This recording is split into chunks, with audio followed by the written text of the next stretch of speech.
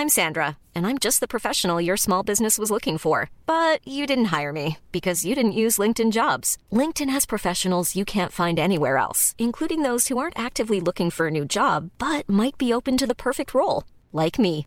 In a given month, over 70% of LinkedIn users don't visit other leading job sites. So if you're not looking on LinkedIn, you'll miss out on great candidates like Sandra. Start hiring professionals like a professional. Post your free job on linkedin.com/people today. Burrow's furniture is built for the way you live.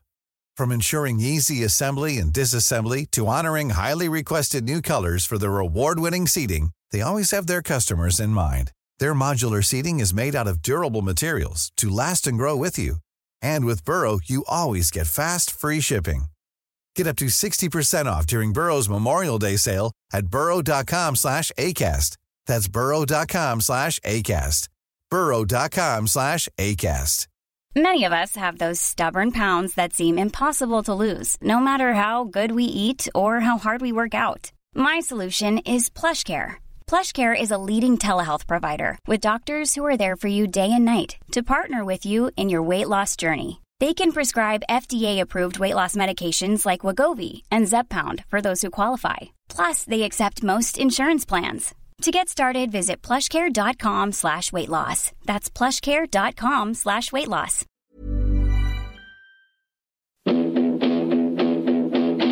The GA Hour is sponsored by Paddy Power. For exclusive content from their GA ambassadors and other high-profile contributors, check out news.paddypower.com. And when I started running, I suppose I didn't stop, and when I got the chance to go, I said I should go, so I opened up. We're only the small little fish out there, so we are, and we're trying hard to make it through. But it's hard to get the breaks when you're the smaller fish. Because I love this county so much, you know, and it's just, I'm delighted that the lads did it for the people of Waterford today, because like I'm heartbroken.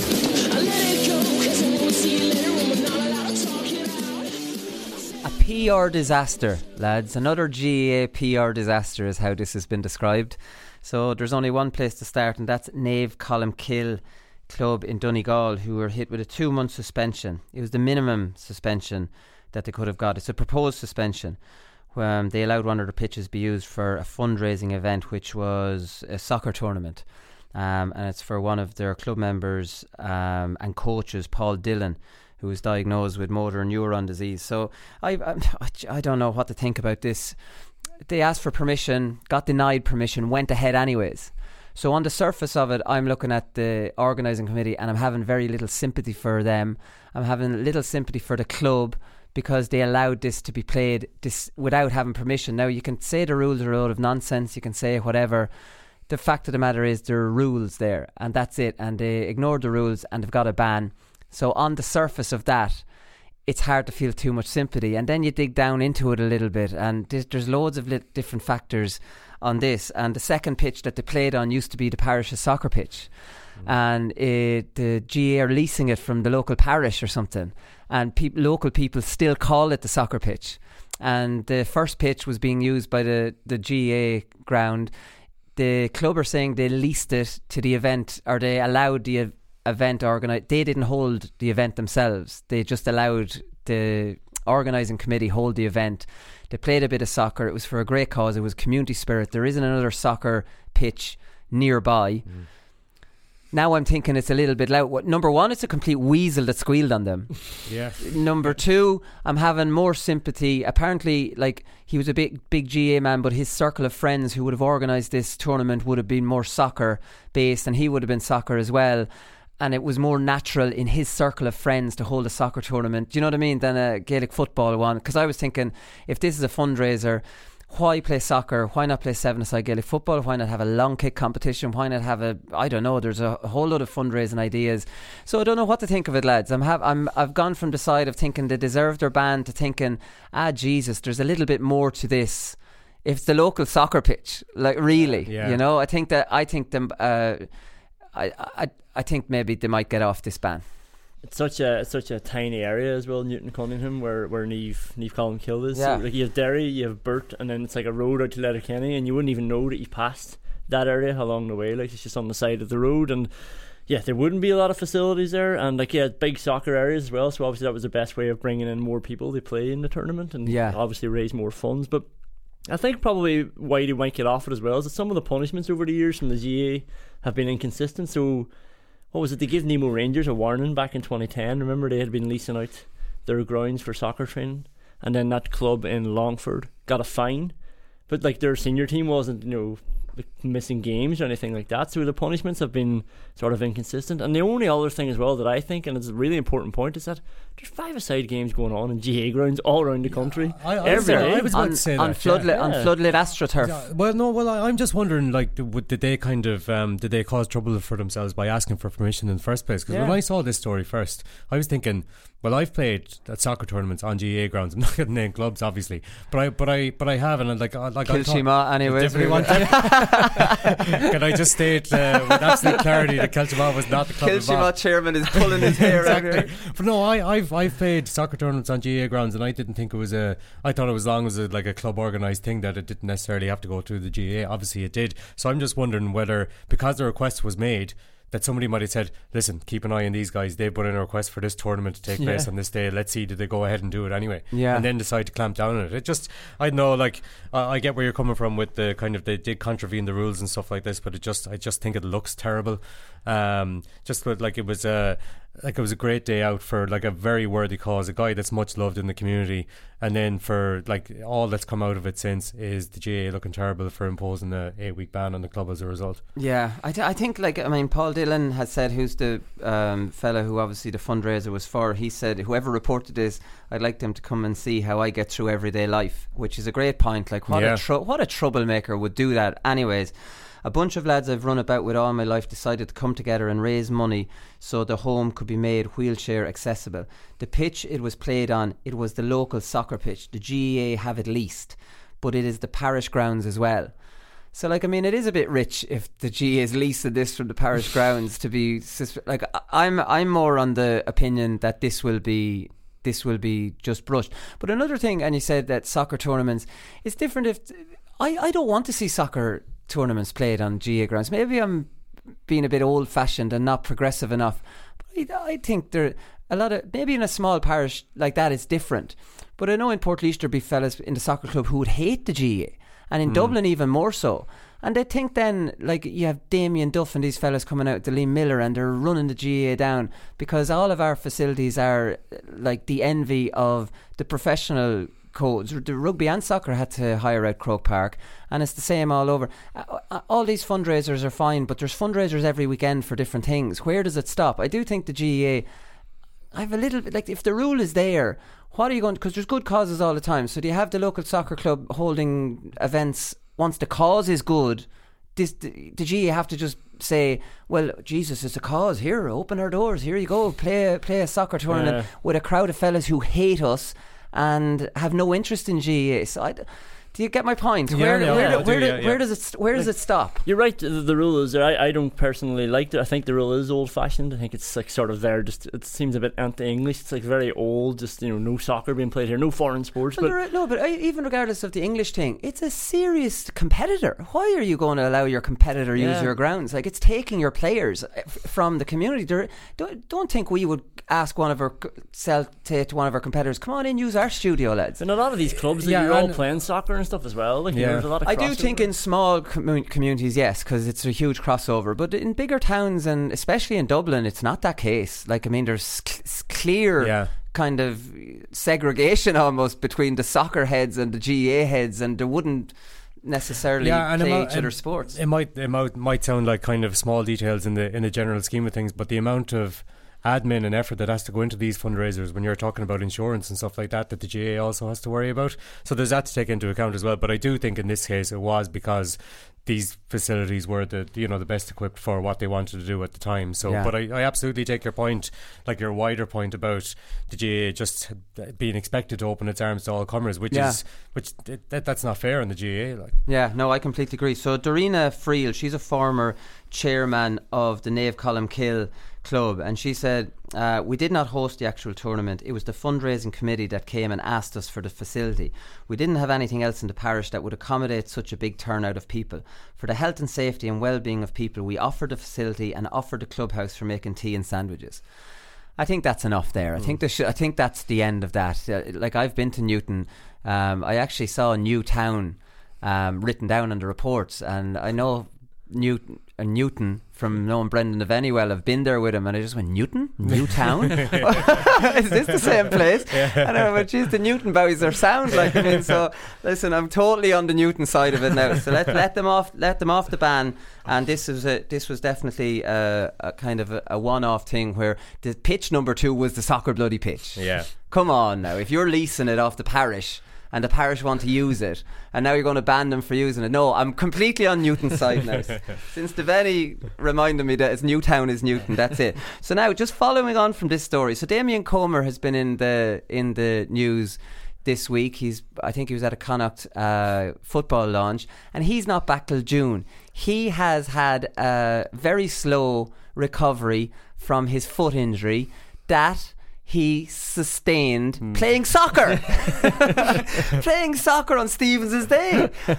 Was that game authorised by the GAA? Yeah, that's what I want to know. Well, this is the thing. Well, to be honest, in Portlaoise, the Portlaoise football team always have a soccer five-a-side mini tournament on Stevens' Day down in the local town hall AstroTurf pitch. They don't have it on. I've never seen soccer outside. Mick O'Dwyer used to be a great fan of playing. He didn't call it soccer; he called it ground football. So on a Monday after a match, say if we've won a match and you're there on a Monday or Tuesday, he might play ground football for the first 20 minutes. Well, we used to do that too, to the extent that you'd be disappointed if you turned up at training on a Monday and there wasn't ground football, yeah. So we were like, you'd be kind of disgruntled if there wasn't ground football. And Shermicko wouldn't have the first notion of the ground football. And it'd be amazing, like you'd have Beano MacDonald, who one of the most skillful, best Gaelic footballers you'll ever see, dummy solos off both feet, and the man can't play soccer to save his life. Isn't it weird? Like, I mean, it just certain fellas. But yeah, he fractured a bone in his foot in a charity soccer game on St. Stephen's Day, and hasn't featured for the county team at all this year. So, like, I mean, he's a huge loss. And I think, Conor, he might get back for the Connacht final, but maybe not. But, like, I mean, what kind of shape is he in, especially with a broken bone in his foot? So he hasn't been able to run for a long, long time. So that's fantastic news from Mayo's point of view. Absolutely, yeah. I do hope he gets back to himself, but not until after that. I'm just like, I'm surprised he kind of revealed. This is the first I heard that Damien Comer had actually broken his foot in a soccer game. Kept it quiet, all right. I was surprised that he revealed it for a start, and second of all, I don't think Damien Comer will be playing in that charity game come Stephen's Day next year. Yeah, well, who was it? Rory McIlroy, didn't he do his? He went over his ankle in a five-a-side. It's soccer, lads. Just stay away from this. It's dangerous. Don't think he's played five-a-side since. It's like a Me Too movement here.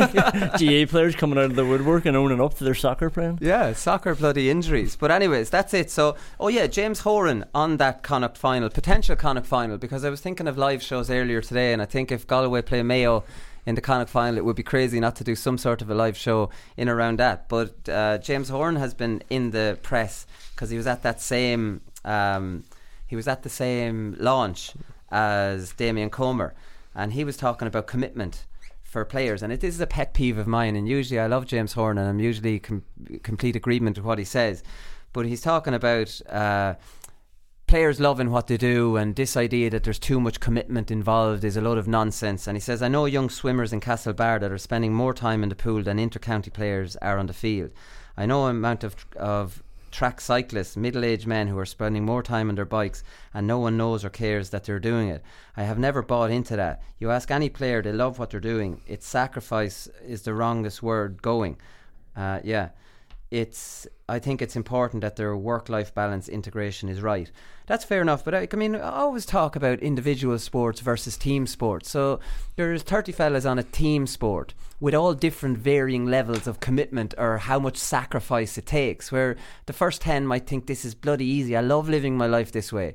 The second 10 might go, this is tough enough, but I'm able to do it and I'm living okay. And then the last 10 might go, I'm finding this hard, I'm well good enough to be on the team even, but I find the struggle, the commute, the family life, all those things, I find that really difficult. And in team sport, you have a training session at a certain time. Like I see now in the evenings with the two children and Portlaoise are training, and it doesn't suit me to go in the evenings because I'm only landed home from work and Itzy's had them all day. Whereas I like to go to the gym in the mornings and get that done. It's on my own time. So I'm happy to train just when I want to. So for an individual, it's such a... And I have heard Ciara McGeaney saying the same thing. it's you can't compare a team level sport with 30 different fellas to some bloody middle-aged man who likes to go out on his bike whenever he wants or every evening. Like, I mean, he's in one of the 10 that finds that commitment easy. Yeah, isn't it amazing when you do sort of, when it's winter or you've taken a year out or whatever, how much work that you are willing to do then? You think you're sick of all the training, but it's actually not. It's just having your own time back. Like, and you end up doing more work. You go to the gym, you go out and kick the ball, you do runs even, but you're doing it on your own time, and it's not somebody saying you have to be here at this time ready to go out, and then like giving you all the information in the world, texting you, going to video sessions even at club level.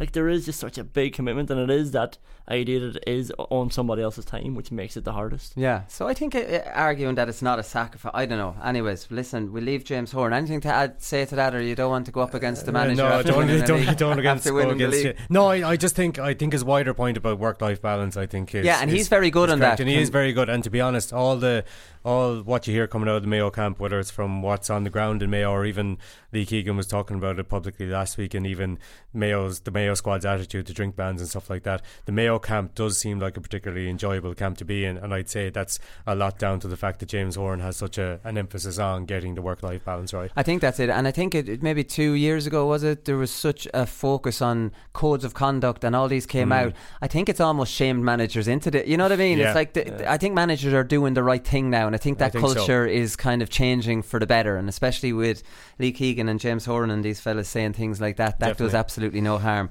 So the CPA have released a statement, and it was Micheál Brodie and his secretary Michael Higgins detailed their frustration, and they were calling on club players to stand up for your club against continued inaction. So they said, we have stated since the start of this process that it's not who is right, but it's not who is right, but what is right. We know now that what we're saying is right because we have kept the fixtures issue on the agenda. Everyone agrees it is a problem that needs to be solved. Whether they like us or not for saying that is irrelevant. That's the GAA. We cannot say with certainty that we're being listened to at management level, but we know players are listening. So we're now looking for action and not words. As GAA members, we already know what we are, but we also know what we could be if our leadership can find the courage, the will and the foresight to move decisively on fixtures. The proposed fixtures, this is the important part, the proposed fixtures group, properly constituted, presents an opportunity for a real lasting legacy beyond the new manifesto published and promoted at a cost to the GAA. So they are talking about meeting the GAA. A proposed fixtures group was supposed to be set up. Nothing has happened on it. It's just been forgotten about, and the CPA, I've said this all along, sure, the CPA haven't made really much difference so far. I agree with everything they want to do. I didn't agree recently when they opposed the Cork motion of giving club players a few matches during the summer. It's so obvious that a fixtures group needs to be set up to fix the fixtures. Why GA management don't seem to want to do that, I don't know. Why they don't want to let the different players' bodies in to try and help it, when everybody's very, very clear to every logical thinker that it needs to be fixed.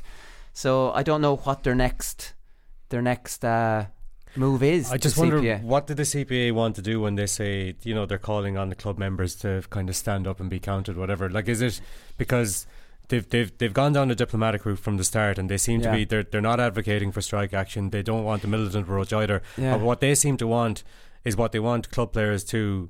What the only way they can really influence it is by attending executive meetings and suggesting that motions be put forward at county board level.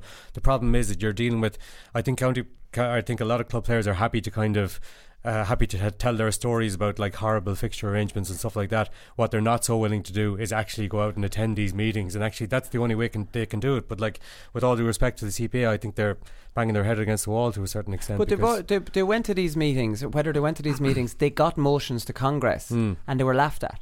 Yeah, they've had no success. They called that crowd. Yeah, that crowd. So what their next move is, I don't know, because I think if there was a strike, I think the GA would see it out. I think clubs would eventually fold. There's no financial pressure on the GA. It's embarrassing to them, but is it enough?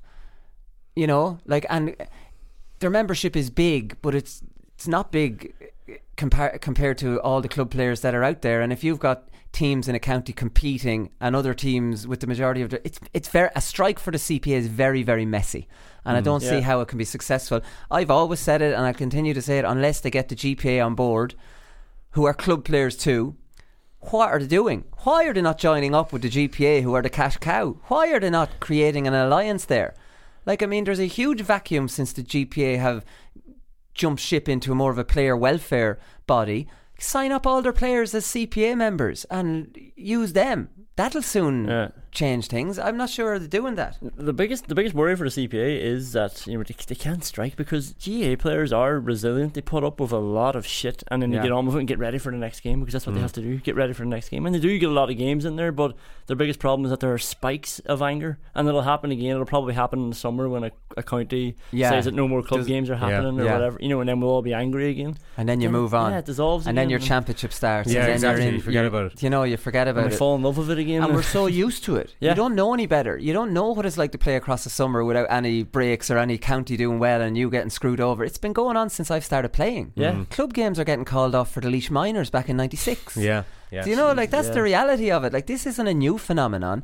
So, like, I mean, Jesus, it would be great to get it fixed, but it will never get fixed. CPA, while absolutely brilliant, don't have the clout. GPA have the clout, but don't have the will anymore because they're receiving funding. So, maybe an amalgamation of the two players' unions, and suddenly you have a representation of so much more, and then you can make a stand. That's probably all there is to say about that. Testify, will he? Yeah. Caelan Sexton has dropped off the Clare panel, so he's the first one this year, unless I've missed any, lads. I was on holidays last week. Every year now, because of the new rule, there's players leaving before the championship starts. Hard to disagree with Caelan Sexton. Very unlucky for Clare. He is a very good player. He actually got their last minute goal to keep them up in Division 2. A guaranteed starter on their team. Is he? I think he's a guaranteed starter, yeah. He's a guaranteed starter at full forward, probably. Such a good forward line. Gary Brennan with number 14 on him sort of takes up a position as well. Brennan's midfield. No, I know, but like, it just takes up another position. You're just going to stick Gary Brennan in there, so Caelan Sexton doesn't get on it. So to disprove me saying he's a guaranteed starter. I saw a team sheet read temporarily and he wasn't on it. So, I know Sexton, he has been a guaranteed starter since he made his debut anyways. He's been on it all the time. But I can't blame him, because Clare have been screwed again this year with Carey in a semi-final. So it's incredible how many times they've drawn Carey in a semi-final. And sure, he just knows his after that draw, his season's mapped out. He's played the league, they've stayed up, right? All games they've had a chance of winning, relatively. Now they play the championship, they'll win the first round, then they play Carey, they'll get beaten well, and then they'll be back in the qualifiers, and it's just the same groundhog season. You know what I mean? So he's got a chance to go to America. Isn't it terrible though that somebody can look at realistically look at their season so coldly, and that should be looking ahead to a great championship and thinking, well, to be honest, we're going to lose to Kerry anyway, so I'm just going to go to the States for the summer. I mean, I can't blame them either. But it's just a very bleak outlook when you're welcome to the Leinster Championship. I know, I'm sorry.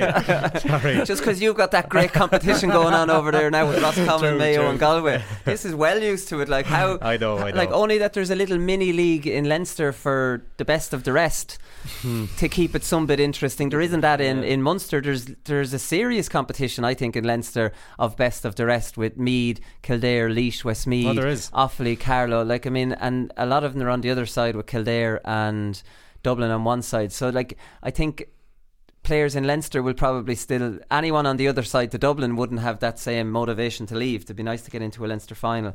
But it's hard to disagree with Caelan for heading off there. Quick result there, I just noticed Castleknock beat St Vincent's last night 3-8 to 14 points. They got 2 late goals to beat them. Diarmuid Connolly still at centre back. So whether that, I look through the Vincent's team and they don't look the same force as they did. They must be missing a few different fellas with injuries or whatever, but it's still a group phase, so Vincent's aren't out, but I'm not sure Vincent's might be on the slide from the incredible force they were maybe 2 or 3 years ago. Just thought I'd mention that because I thought it was interesting. But Trevor Giles is in the media this week, lads, and he came up with some of the weirdest logic I've ever come across. Again, always disappointed when a legend that you love talks absolute nonsense, because you have to pull them up on it and you don't feel any bit right about doing it. So it would break my heart to know Trevor Giles is listening to what I'm going to say here now. You don't have to say it, well. So he was asked about Dublin and their dominance or whatever. So he says, have Dublin come back a little bit. Maybe other teams have moved on. We just haven't seen that in other years. Dublin losing 3 league games. Look at Conor Callaghan losing a Sigerson semi-final. Look at Paul Mannion and Keane O'Sullivan losing a Leinster Club final. So some Dublin players are starting to experience defeat. We're completely different teams in completely different competitions. What is that meant to mean? That's the most ridiculous thing I've ever read. So Conor Callaghan losing a Sigerson semi-final.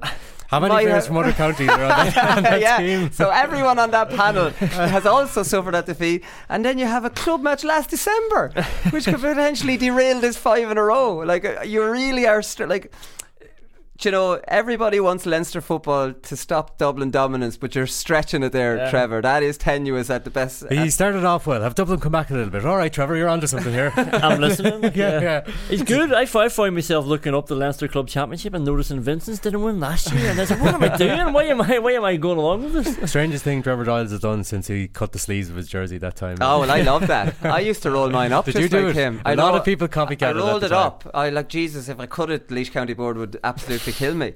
So you have to have Trevor Giles' level of clout to be able to cut a jersey, because it can't be used again. Did you have Trevor Giles' farmer's tan as well to go along with it? I think I had a decent tan. Okay. No, I would never just have the farmer's tan. Did he have the farmer's tan? Oh, the worst case of farmer's tan. Yeah, Pat Spillane-esque. Did you have the arms? They roll your sleeves up. Like, I wouldn't do it unless you had. I wouldn't have really. That's skinny arms. But when you've really skinny arms, you've got muscle, right? Because you only have muscle. You have nothing else. So you look like you're toned, but you're just scrawny, right?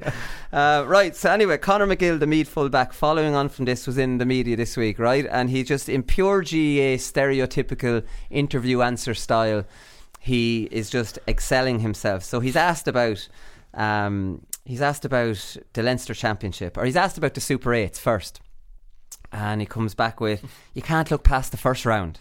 He says, if you look past the first round to see who you might be playing the next day, you get caught out, right? So this is just textbook stuff, right? So this is everything we're doing, we're just focusing on Offaly. If we get over them, then we'll look into a quarter final. But you see it so often in the Championship are one-off games that the so-called favourite might be looking past it and they get caught on the hop. Boom. Andy McEntee will be just going, well done. That it's just all he's missing is long grass there. That's he's going to get put up a lot now over the summer for interviews. Yeah. So then he's asked another question which I thought was great, and he goes, if you're just going out to make up the numbers, there's no real point. I think he's asked about Dublin here. If you're just going out to make up the numbers, there's no real point. We're going out there, we want to challenge ourselves against the best, put it up to them. If we get to play them in there, give it a go. This is Dublin in Croke Park. If we get to play them in there, give it a go, and we're going to be going into, we're competing to win Leinster. We're not competing to try and make up the numbers and get knocked out and go through the back door. You've just looked ahead to a Leinster final, Conor. You're not going up to make up the numbers in a Leinster final, and you've got Offaly to worry about. This is all in the same interview, so you can't look past the first game, and then we have a chat about a potential Leinster final against Dublin. So all your good work, these Meath fellas, their heads are in the sky. McGill overlooks Offaly. McGill focusing on the Dubs. This is going on Offaly dressing room wall. Wait till John Mahon hears this. It's a classic. This was all in the same interview. No, we'll not say, cannot look past Offaly. Well, if we get Dublin in the Leinster final, he might have just heard Trevor Giles and think, well, I can't come up with Anton as ridiculous as what Trevor Giles. I thought that was a good one. So there's some news coming out of Kildare, good and bad, mostly bad. Kildare are not getting anything easy. So Owen Doyle, their captain, is out with a muscle tear. They're waiting to see how bad that is, because obviously he's a big leader for them and they need him 100%. Daniel Flynn is home and he's kicking ball with his club, and Cian O'Neill has gone to meet him, and Daniel Flynn didn't take my advice last week, where I advised him 2 weeks ago, when you're at home, play, and you're going to start in the team, you'll have enough years when your county's going well and can get into Super 8s. Don't make the same mistakes I made and maybe you regret a year you could have played. You can do your club thing when you're bloody 33 or 34. So he's not listening to me, Dan, even though he does listen to the podcast. He's not going back in. So Cian O'Neill has been very fair about this, and he says, to be fair to the man, he was always honest and upfront about what his focus was for the year, but we said we'd keep in touch over the coming weeks. Myself, more than anyone, would love to see Dan back in a Kildare shirt, but you have to be fair to players as well. They're all adults and all humans. We'll keep in touch and see where he's at. So he's not closing the door at all. And then you have some positive news to hear. Naomh Kelly, who's been away travelling, he's coming back. And he's interested in coming back for Kildare. So like, I mean, they'll have him back, and you know, that will offset Daniel Flynn. Not obviously not as good as Daniel Flynn, but still a very good player at the same time. So that's good. That's good news and bad news. And then I was reading that Kildare County Board have fixed championship matches for this weekend. The last weekend of the April for clubs, and then 2 rounds of the championship are to be played over the coming weeks, when Kildare are out on Saturday, May the 11th, right? So it's absolutely bizarre. So April for club. So then I asked somebody in Kildare what's going on here, and it's always been the way that Kildare would play their club championship even before the April for club. They'd play it in the last month of April. So they just decided not to change it when they're given the full month free. So Kildare inter-county players have played 4 league games throughout April, and now we'll play 2 rounds of club games, and they play Wicklow on May the 11th. So what break did they get after the league? Maybe like 2 weeks or something? Barely, yeah. And then 6 games every consecutive week, and then 2-week break until the... And then you wonder, will there even be a 2-week break? This weekend, and then they'll have championship next weekend if they want to get 2 rounds done. So it's not even. And then Wicklow the week after. Wicklow the week after. And then you wonder why they lost to Carlow last year. I don't know how Cian O'Neill stands for that. Like, and the players have to be made available for the second championship game a week before they play. If it's championship, they have to be made available for that. Unless they played one last week, and this is the second week one. Might have that a little bit wrong, but my God, that's an awful lot for an inter-county manager to have to put up with. It's very short preparation as well, just for, like, not even for one game, but for the whole championship. Like, you'd ideally want them all for at least 2-3 weeks going into the championship, not your biggest competition. That's very strange. I'd be worried if I was him. We always cry about managers that are calling off club games and stuff, but he should be even just pushing these forward. Yeah. No, definitely. He should be putting his foot down. We know he put his foot down over Newbridge or nowhere. But like, I mean, the gas thing is, and this is just my theory on it, I don't know whether this is true or not, but you know the old traditional GA way, well, what did we do last year? This is the time we play our matches. This is the kind of old nonsense you'll be hearing at these meetings. Well, I don't see why we have to change. So, like, I mean, it's always been done like that, so it just never changes. Yeah. Typical GA. How do, like, I mean, it's crazy stuff. I'm going to leave you on one from Keith Redmond, Sligo hurler. We don't talk about Sligo hurling very often on the show, and he's been asked about a tiered system, which I think is the right way to go, and it's obviously in hurling. So they won the Nicky Rackard, or they're starting their Nicky Rackard campaign this year, and they won the Laurie Marr last year. And he says, the Nicky Rackard competition is extremely beneficial to me personally and us as a team. The tiered system is brilliant as it allows us compete at a level where we can set realistic targets of winning an All-Ireland in Croke Park. Amen. Amen. I can't tell you how much I hate that quote. Why? No, like, I was thinking there's no debate after this. Jesus, why does everybody have a God-given right to have a realistic target of winning an All-Ireland? You don't get that. Winning an All-Ireland is the hardest thing to do. Like, that's the top level. It should be hard. You don't just get a God-given right. Create 5 tiers like the hurling do. Well, and get to play at your level then and win an All-Ireland. It's not an All-Ireland. It's just a competition that we made up. Is winning the Premier League, or will Manchester City, when they win the Premier League, be the best team in England, or are the best team in the Premiership? I do get the tiered argument. I don't like it because I think we've got the league and it's a good, it's a good structure. Whatever. It's a load of, it's but in you February see that, and March. But that argument, I don't think that's good logic. Somebody saying that he wants to win an All-Ireland, have a realistic target. That's not a reason to do. I want to win an All-Ireland, but it doesn't mean you get rid of every other team in the country and give me 3 games at my level to win an All-Ireland. Conan, that's not what you do. Like, you get to a level where you're good enough to push on. So then, but he gets to a level by promoting, by getting promoted through. They were in the last tier. They won the But his desire to Marr. win an All-Ireland isn't a reason to change. But now he's going to have a mean? desire to win the next tier that they go up to. No, but like, it doesn't matter. Like, his desire to win an All-Ireland is not a good argument to change everything. Like, we all want to win an All-Ireland. Everybody's always wanted to win an All-Ireland. He's saying that, right, is at a lower level to be given a realistic competition that you can win more of a motivating factor than going out knowing that you can't win anything. Yeah, but like we have that in the league. Like that's what I'm saying. So just acknowledge for a second that the league is practically a warm-up competition, unfortunately. Yeah, and that's our fault. I think that's our fault. In February and March, played in awful conditions when teams are doing training and you can't predict results because you don't know what they're doing. So then you get to the summer months, and instead of having a tiered championship where everyone has a chance of getting to Croke Park, winning the level, Derry won Division 4, Westmeath won Division 3, all winning a competition, do you not think that's better than lumping them all in together and saying, well, except for 6 maybe would have zero chance of winning?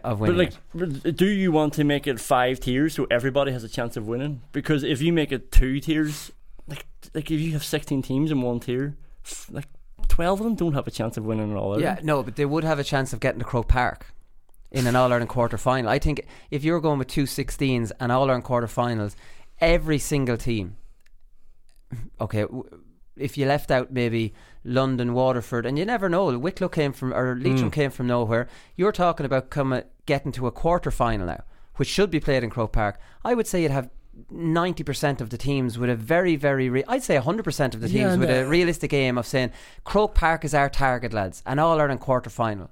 They might not have a chance in a given year, but 5 years down the line, if they put the work in, they'll have a better chance. You know what I mean? That quote realistic target of winning an All-Ireland, I just thought that it really sat uncomfortable with me, like, you know, because so if you said winning a competition, would that sit better? Yeah, but like that, it's just a separate competition. That's what we would be doing if we created all these tiers. Like, okay, so it's the All-Ireland is you've a problem with, because but nobody has that privilege just to go and win like the big competition. Like, you don't just change everything because somebody wants to win something. Like Derry's a good example. Derry are Division 4. Nobody's crying about, like, you know, give us an All-Ireland now that we can win at this level. They're just trying to get a better team. But they're a traditional big team. Like, they're embarrassed to be down there. We could go on all day trying to convince Conan here. He's got his Ulster Says No hat on, and he's not for turning, and that's it. Right, listen, we're going to leave it there. We'll be back with DJ Carey, and he's going to talk to us about football. Imagine that.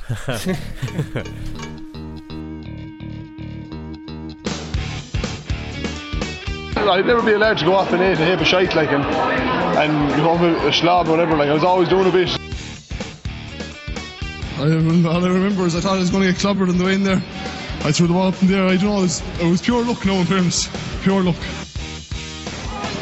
It's fucking bullshit, as you see yourselves. Killing in the name of...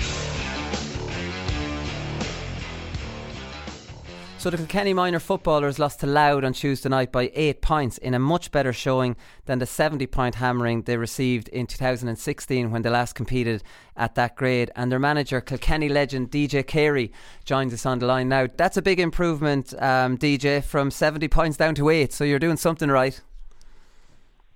Yeah, I suppose it is. It's you know, it's a victory in some ways, I suppose, Wooly, in the sense that there was a bit of time and effort put into young fellas, as opposed to, you know, in fairness to management and players at that time, you know, it was only barely got together a week or so beforehand, and even there's one or two young fellas played that were subs on their own football team. So preparation was put in for this, and you know, we lost 4 or 5 young fellas to hurling this year within the last few weeks, which was fine. There was no issue. Hurling is my number one sport. But at least we had 40 training at the time, so, you know, we still had 34 still left, and that meant that, you know, you weren't at the last minute 6 or 7 or 10 lads being pulled off a football panel to go into the hurling. There was 6 guys or 5 guys, but that was fine because we had another 34 that were prepared to play, so that was great. Right, okay, so you had enough fellas that you could cover it. And what is the policy with dual players, DJ? Like, that did you expect you were going to lose those 6? Was the game like they couldn't play both? That's not the policy in Kilkenny. We had one chap that played the two. John McNamara is on both. No, not necessarily a policy per se, but I would always try to follow along. And when we, you know, when I volunteered to do this, Willie, you know, and we had whatever 50 odd or 60 odd young fellas come in at the time. I said to them, lads, don't give up, you know, football. Don't give up any sport until you have to give it up. If you have to make a decision eventually, that's fine. But don't think you're going to be on a Kilkenny minor team in 3 years' time, or as it turns out at that time you were looking at under 18 being minors. So don't think you're going 4 years' time you're guaranteed, because it doesn't work that way. So stick with football, stick with soccer, stick with rugby, athletics, whatever else you do, stay with it. And when you have to make a decision, make it. So in the last few weeks, we'll say a few lads decided that maybe hurling, because they were doing so much and inter-cert and or junior cert and all that was coming up, they were doing a lot, so they decided to go with one, and that was fine. That was absolutely no problem whatsoever. So myself and Richie Mulrooney, who's the hurling manager, we've an understanding, and it's an okay situation. All right, okay. I'm surprised to hear you're getting such big numbers, because, you know, obviously the perception of Kilkenny is that it's hard to get a football team together. So, you know, were you surprised you're getting 40 lads interested, or how did you come about getting that many fellas wanting to play? Yeah, and to be honest, you know, one or two have joined recently or more recently within the last year.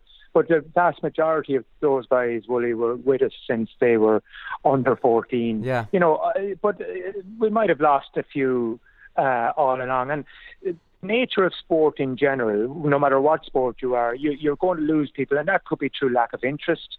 That could be through, you know, the fact that they may think they're not going to make it. And it doesn't matter whether it's football in Kilkenny or hurling in Kilkenny.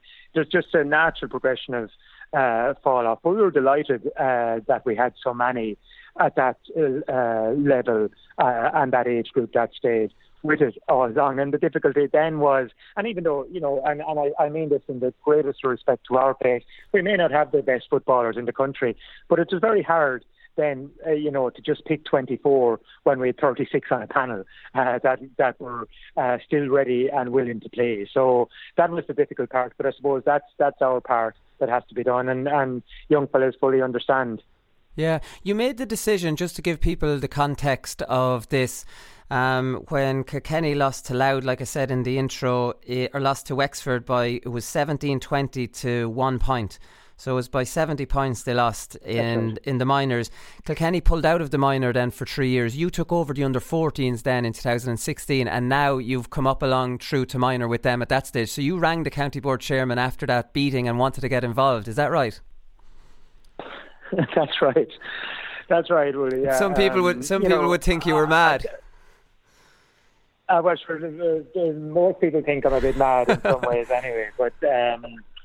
No, look, at the end of the day, I've always said it, and I've travelled the length and breadth of the country over years presenting medals and doing whatnot and doing some coaching, and, you know, I've been asked a fair bit to maybe even outside the county to be coaching. I've always said, always everywhere, I've said I would prefer to be involved in tiddlywinks in my own county than being manager of somewhere else. It's purely and simply because there's an awful lot of work needs to be done, whether that's at, you know, under 12s in my own club or 14s, or whether that's a development squad in Kilkenny, or whether that's football. But from a pride point of view, I was very disappointed that, you know, that happened on that occasion. And with all due respect to Wexford and Wexford football, they're not Carey, they're not Dublin. Yeah. You know, they're not the strongest team either, but yet they were so far, and they were putting in two teams, as in hurling and football. You know, so I rang the chairman and we had a discussion. He said, there's no point in we looking at the minor championship this year or next year, because, you know, young fellas are out of football since they were in primary school. They probably haven't played a whole lot of football. So maybe to try and get them as they've come out of primary school and continue on from there. And that's what we did. So, you know, we for the first year and a half, we went every second Saturday to combine it with football, to combine it with the hurling every other Saturday. And then for the last maybe year and a half, we've gone twice a week.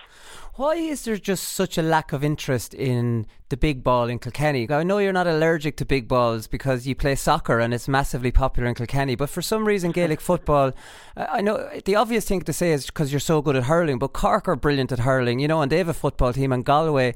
Why is there such a lack of interest, or can this be, you know, can it be fixed?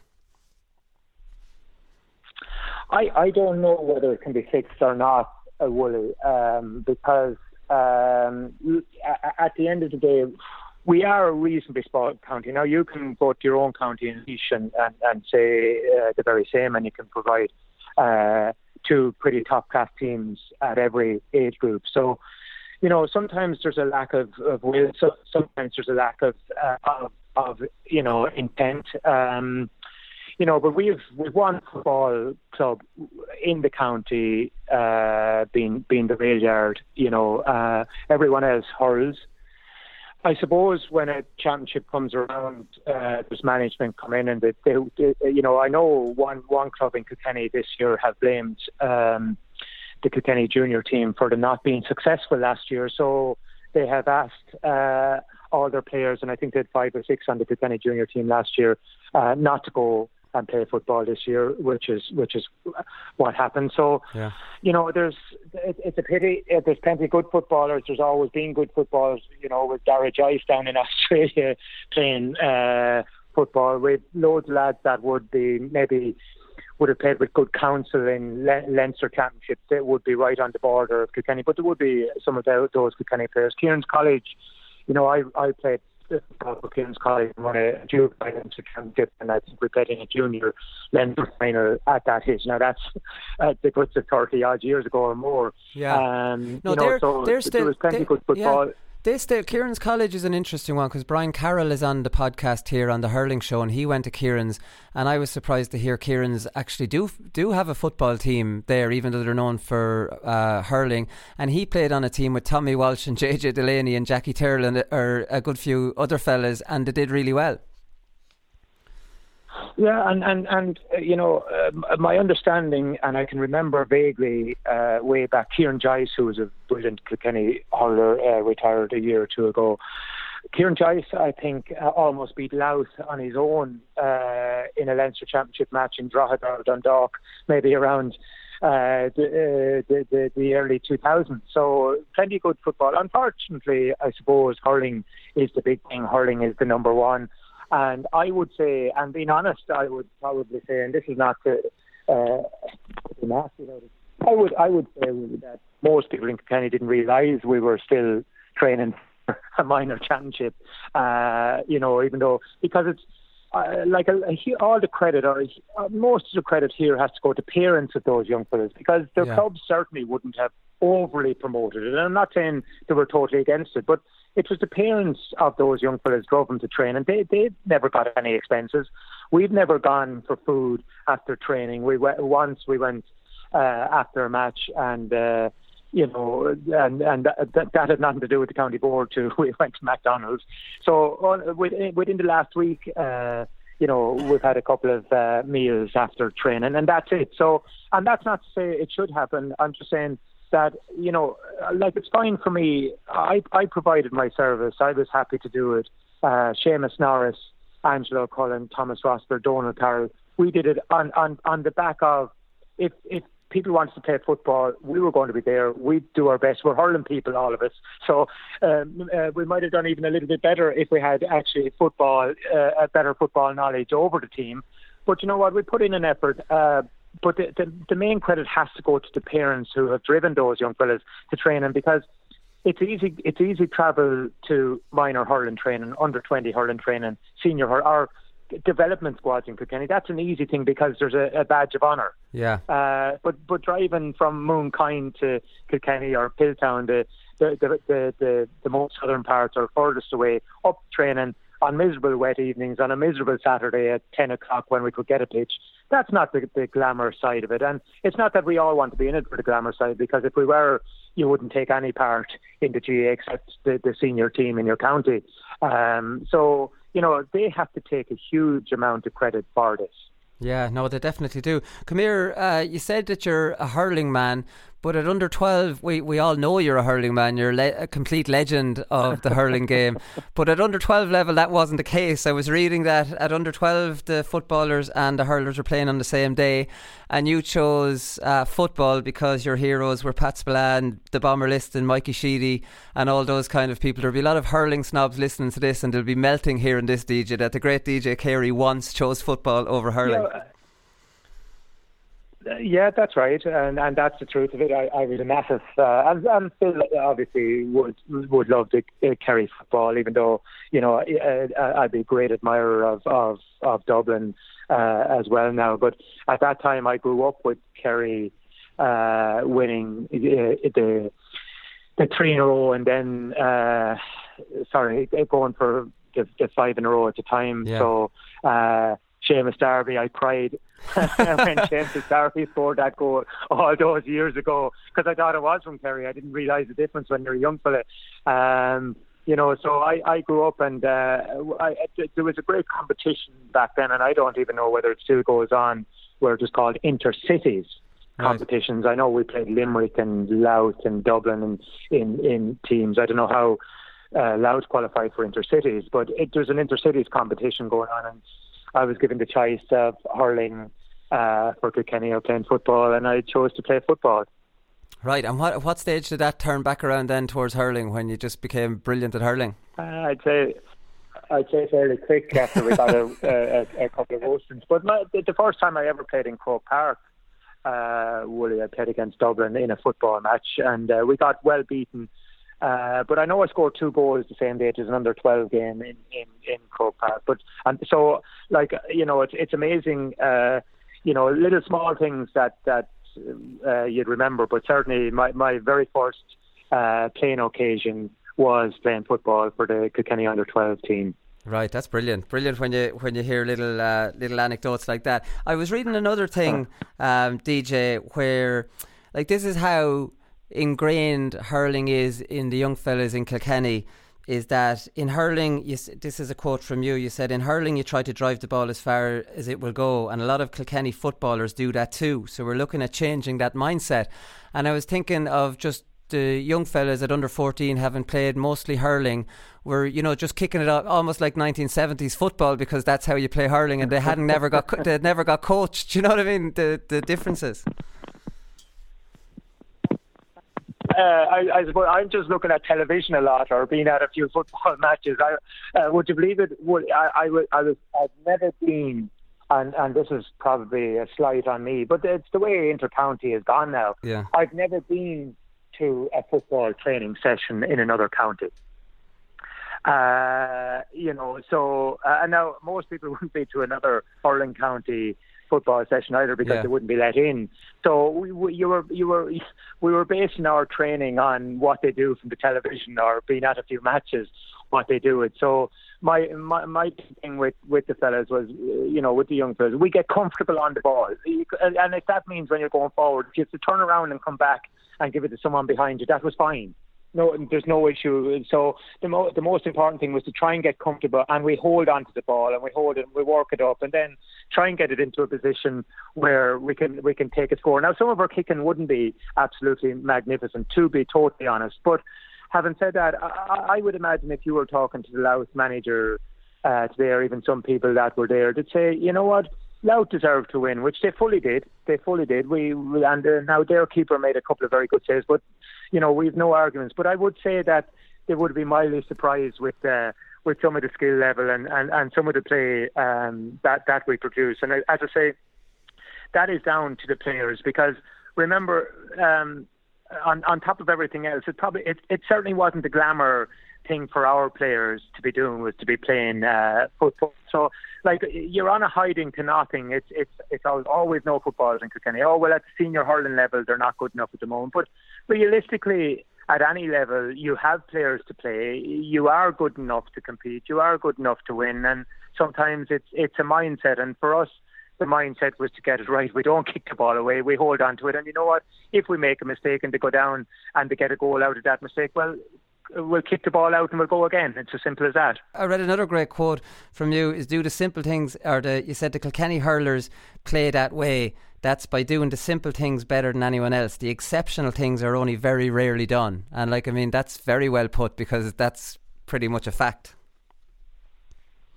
Yeah, well, I've often, and this is not to say I'm a great fella or was a great fella, my time was done, Wooly, but we've all done something in a game, or maybe done something once in every 10 games that looked absolutely phenomenal. And in realistic terms, we've probably never practiced it, we've probably never done it, we've never had an occasion to do it. But we have an occasion to do rise a ball 10 times in a game, or catch a ball 10 times, or strike a ball And they're the simple things. And it's the same in football, or it's the same in any other sport, that you've got to get the good things, you've got to get better at them, the simple things. You can't ever do enough of the simple things and get good at them and get better at them and get better again. And then when the odd occasion comes along, which is a very odd occasion, well, then that's fine. Please God, you have it in the background that you can do it. But and that's what I would be a great believer. But I would go around even hurling coaching, and you'd maybe go to places and you'd be asked, well, you know, should we be moving now? Should all the forwards be moving into different positions? And you know, the centre forward here. And my answer is, well, can you strike the ball into that position? And if you strike it into that position, can your player catch it in that position, or can he rise it? Can he lay it off? Can he hand pass that ball if it comes along? So there's no point in having all the tactics if you don't actually have if you don't have the basics, and that's what I would be a great believer in. Come here, the hurling fans on the show will kill me if I don't ask you about Kilkenny hurlers. Very competitive Leinster championship this year, obviously with Dublin after stepping up, you know, to the plate after last year. So we've, maybe no disrespect to Carey, you have 4 teams with not too much between them. No, there's not. Galway probably would be a little bit concerned as with Joe Canning. Now I know Johnny Glynn and Cooney's back. Conor Cooney are both back, are on their way back. So that'll be a big boost. Joe Canning will be a huge loss. Kilkenny, you know, all teams have a few injuries at the moment. Kilkenny have. And I would imagine Brian Cody in his training at the moment from a Kilkenny point of view is saying that, you know, people are saying we haven't the hurlers. We haven't as good enough hurlers as we had in the past. We'll never have that. And, you know, you guys are the fellas that they're actually criticising. So, you know, it's huge motivation for the likes of Kilkenny. Wexford have laid low. Wexford, I think, are dangerous enough. You know, Carlow, it's a huge occasion for Carlow. It'll be difficult, but I think if you want to be anywhere in any sport, you want to be playing at the top table. Now, whether you win or lose, you're certainly learning. And I can't see Carlow coming out of the group, and I don't mean that to be a criticism. It's just reality, and if to do well, fair dues to them. I think Dublin. I think the Dublin Kilkenny match in Nolan Park is a massive one for Kilkenny. I think we would be in an awful lot of trouble, and it's a very good Dublin side, very good panel. The Flint are very good, certainly in the National League semi-final. So I think that's the big one for Kilkenny, and if they were to win that, they can go on and qualify. If they don't win that, I would find or see it very difficult to get out of the group. Right, okay, that's different. Who do you, or it would be difficult for them? Who do you think will win the All-Ireland? Well, you know, I suppose contrary to my own colleague, I see Limerick as being the team to beat. Last year, Willie, I was, you know, I do a column with the Mirror newspaper when during the championship, and all along I was, you know, it was who was going to beat Limerick. If the team would beat Limerick, I didn't think they would win the All-Ireland, but I thought the team that would beat them or come out eventually would be the team that would win it, and they went on and I think they've just gone from strength to strength. Now, having said that, that's the league, and there'll be a huge amount of confidence still in an All-Ireland winning team throughout the league. So, but they look to have played just great hurling. They look to be just fully together, and they would be very, very hard team. So they would be my favourite team to win it. Yeah. Okay. Listen, DJ, thanks very much for giving us your time, and keep the football flag flying in Kilkenny. Do me a favour and do that for me. Well, we want a few more, lads. Well, it's like everything else, and I don't mean to hold you on the show, but it's like everything else. You know, eventually people like myself and, you know, the lads involved, we need a break eventually from sport to be able to take a year off or two off. So it's what's coming behind is what's most important. You know, whether again that's a club level, to be involved, and we need more management and we need more players to get involved. So it's actually what's coming next after us is most important as well. Okay, thanks very much, DJ. Talk to you again. Thanks, Wally. All right, great stuff from DJ there. We'll be back next week and we'll talk to you then. Good luck. And when I started running, I suppose I didn't stop, and when I got the chance to go, I said I'd stay going, so I opened up. We're only the small little fish out there, so we are, and we're trying hard to make it through. But it's hard to get the breaks when you're the smaller fish. Because I love this county so much, you know, and it's just, I'm delighted the lads did it for the people of Waterford today, because like I'm heartbroken. The GAA Hour is sponsored by Paddy Power. For exclusive content from their GAA ambassadors and other high-profile contributors, check out news.paddypower.com.